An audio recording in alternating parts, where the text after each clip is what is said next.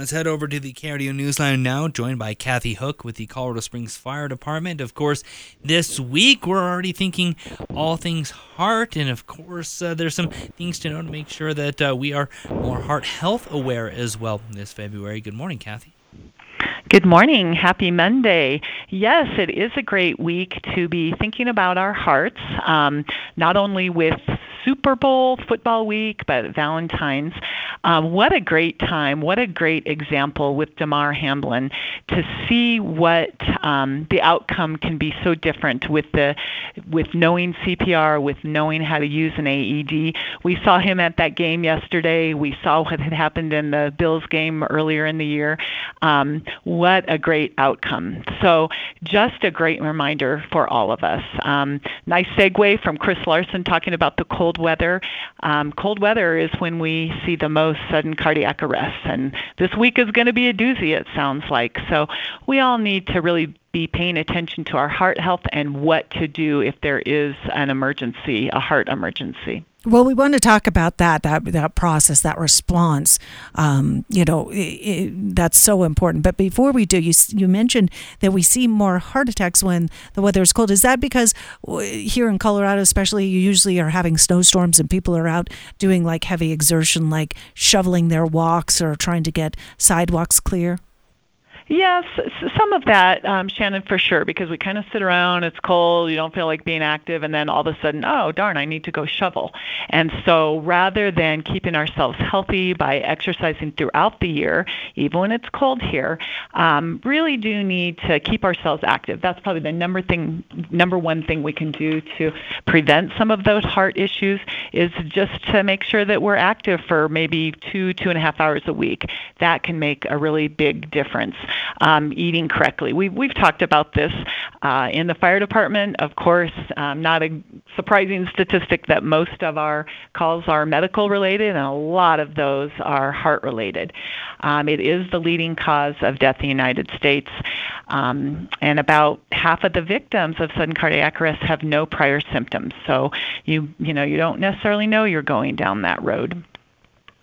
Absolutely. And, as you'd mentioned as well, there's a number of ways to be alert to this. We know really the readily availability of the AEDs kind of posted throughout a number of areas, workplaces, really places you're at when it comes to being out in public. But what should we know if we are maybe seeing somebody representing the signs of cardiac arrest or maybe ourselves?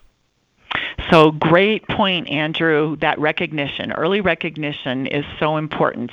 And as you mentioned, those AEDs, boy, we are seeing those everywhere now. Schools, gyms, churches, businesses know how to use them. They're there for a reason. And the survivability with the use of an AED, by getting an AED on a person who needs a shock, you can increase their chance of survival. For every minute that you delay, it's about 10%. Their survival rate will go down about 10%. So just having that, knowing how to use it, they are actually very user-friendly. Take a training.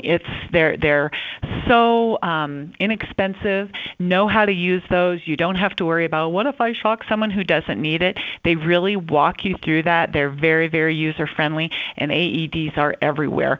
We just want to make sure that people know how to use them and have really basic CPR skills as well. All right. So again, when you're conducting CPR, it's best to have had that training. But if no one's around who has CPR, what can people do?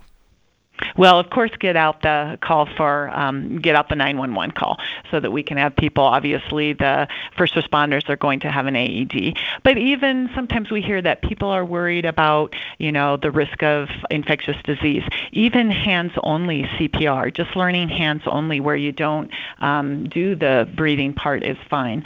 38% of the people that were shocked with an AED had CPR survive after hospital discharge versus those who only had CPR survive about 9% of the time. So great to know both, great to have used both of those in combination.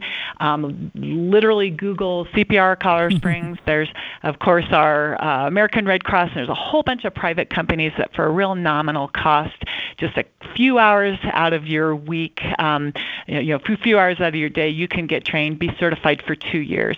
It's really an important thing for all of us to do in our jobs, in our lives, in our homes. Certainly if you work with someone or live with someone that might be higher risk. But as we saw with Damar, I'll circle back to that. It's sometimes athletes. You don't know who's necessarily going to suffer a cardiac arrest. Right. Kathy Hook, some important information, and just keep in mind that, what is it, that Bee Gees song, Staying Alive. That'll give you the beat, right? I'll give you the beat. That's the right rate. That's right, Shannon. Kathy with the Colorado Springs Fire Department, thanks for joining us as you do every Monday.